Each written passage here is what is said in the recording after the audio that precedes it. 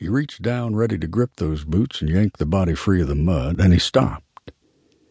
It wasn't that he was squeamish, but what he had just noticed set him back on his heels. Jasper wasn't the sharpest tool in the shed, so his old pap had said, but he had a good eye for things. What caught that eye just then were branches. Jutting from the water where the man's head should be, there was the oddest set of branches Jasper had ever seen. They weren't really like branches at all, in fact, but he couldn't quite put his finger on why they weren't like branches. They had the requisite slime and moss, and they were muddy as hell. Probably roots, he muttered to himself, not believing it for a second. The itch in the back of his mind was stronger, and he had lost all interest in grabbing those boots. Another thought had embedded itself in his mind, and he backed away with a quick grunt. Jasper watched a lot of TV. Not that reality crap or any of that science fiction crap, but the real stuff. Cops, killers, guns, and drama. He watched WWF SmackDown when it was on, but Jasper had other thoughts on his mind just that moment.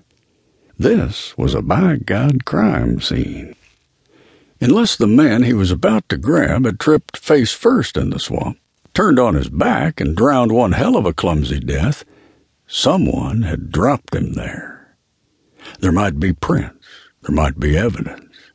Hell, he'd probably trampled over half of it already. And wouldn't it be a wonderful thing to add his fingerprints to the mix? Then there were those roots, or branches, or whatever the hell they were, to think about. Jasper looked down at the silent, motionless form, half covered in swamp mud and slime, and shook his head. He grunted.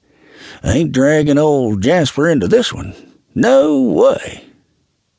Turning, he headed back toward his car, wanting to break into a run and controlling the urge in sort of a half-stumble, half-speed walk that would have looked to even the most casual observer like a man on the lam from the devil. Jasper had that level of cool. Of course, there was no one within a mile to see him, so the performance went unnoticed. Jasper reached the beat-up Ford pickup, climbed in, and fired the engine, even as he reached for a cold Milwaukee's Best from the cooler on the passenger side floorboard. With practiced ease, he snapped the top and poured half the can down his throat. Hell of a thing, he thought.